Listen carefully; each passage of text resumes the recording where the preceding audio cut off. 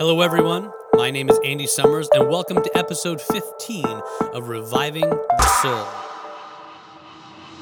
When men began to multiply on the face of the land, and the daughters were born to them, the sons of God saw that the daughters of man were attractive, and they took as their wives any they chose. Then the Lord said, My spirit shall not abide in man forever, for he is flesh. His days shall be 120 years. The Nephilim were on the earth in those days, and also afterward, when the sons of God came into the daughters of man, and they bore children to them. These were the mighty men of old, men of renown. The Lord saw that the wickedness of man was great in the earth, and that every intention of the thoughts of his heart was only evil, continually. And the Lord regretted that he had made man on the earth, and it grieved him to his heart. So the Lord said, I will blot out man whom I have created from the face of the land, man and animals and creeping things and birds of the heavens, for I am sorry that I have made them. But Noah found favor in the eyes of the Lord. Genesis 6, 1-8. Kent Hughes rightly points out that this passage is meant to lay out the ongoing process of human degeneration, and it begins first by demonizing marriage. God's holy gift for procreation and human flourishing is openly mocked in the first few verses of Genesis 6, as one of the key benefits of marriage, sexual pleasure, is taken advantage of by the sons of God. Now, this is probably one of the most debated texts in the book of Genesis. Who are these sons of God? For the sake of time, I will not go into all the different views on this issue, but I will give you my opinion. I believe that these sons of God are fallen angels who possessed men in order to enjoy sexual satisfaction through them. To be intellectually honest, many of the texts that I draw this from are not explicit, but rather they're implicit. For example, both 1st and 2nd Peter use Noah and the flood as illustrations of how God brings judgment on both men and angels. And in the book of Job, we see that angels are also called sons of God. And also in 2 Peter 2, while speaking of the wickedness of men in the days of Noah, Peter also writes that the unrighteous will be kept under the punishment for their lust of defiling passions and their hatred for authority, much like the sons of God in Genesis 6. So this is an implication, not necessarily explicitly stated in the scriptures. This view is held by many of the early church fathers, such as Clement of Alexandria, Tertullian, and Origen. Whatever actually happened, one thing is very clear. The union of the sons of God and the daughters of men were evil in the sight of God. Now, this may have been an attempt by mankind to gain eternal life through the marriage of supernaturally possessed men, which ultimately resulted in God shortening the average lifespan to 120 years. Now, outside of the demonization of marriage, we also find that violence is idolized.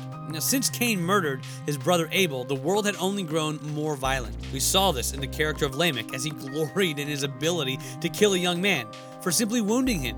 And now, the sexual union between the sons of God and the daughters of men produced the Nephilim, which literally means fallen ones.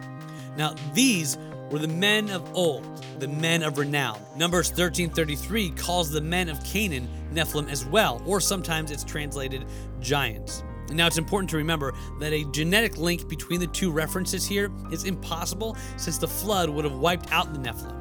Perhaps the Canaanite Nephilim were a result of some kind of genetic breeding. We simply don't know. But we do know that the Israelites described the Canaanite Nephilim as being so tall that the Israelites seemed like grasshoppers to them. Now, if the Canaanite Nephilim were that big and that terrifying, then the Nephilim of Genesis 6 would have been even more fierce and more violent, and these men were both idolized and honored. Between the demonization of marriage and the idolization of violence, it is clear that man's depravity is only increasing.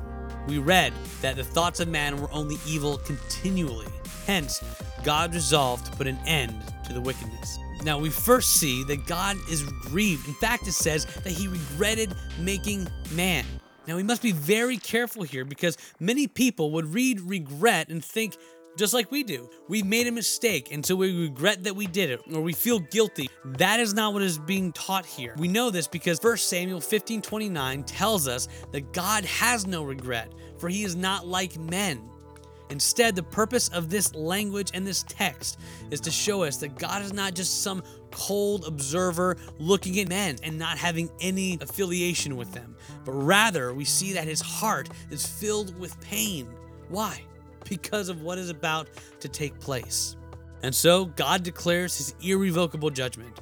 I will blot out man whom I have created from the face of the land, and animals and creeping things and birds of the heavens, for I am sorry that I have made them. Now, at first, this seems very discouraging, especially in light of the promise that God made in the garden, that a seed would arise from the woman and crush the head of the serpent in order to avenge mankind. For if God is to wipe everything out, how can such a seed come? One may argue that humanity had become so thoroughly wicked that they could not produce such a seed anyway. Thus, it is right for God to cleanse the earth. But God, who is rich in mercy and is faithful in all of his promises, chooses one man to repopulate the newly cleansed planet, from which this promised seed would come. The favor of the Lord rested on Noah as God prepared to rescue mankind from the coming judgment. It is important to note that apart from God's grace and his gift of faith to Noah, Noah had done nothing to merit God's grace. It was by God's grace alone that Noah and his family were rescued. It was God's grace alone that gave mankind any sort of hope. And it is by God's grace alone that we too can be saved. If only we would repent and turn our eyes to the Lord's salvation, his Son, and our King, Jesus Christ. Reviving the Soul is available on all listening platforms, including iTunes, Anchor, Spotify, and many others. If you have enjoyed this episode, please consider giving a donation by clicking on the link in the show notes. You can also leave us a rating and review on iTunes. If you have any questions, please feel free to email me at psalm19revive@gmail.com. You can also find me on Facebook, Instagram, and Twitter. And until next time, apply all of Scripture to all of life.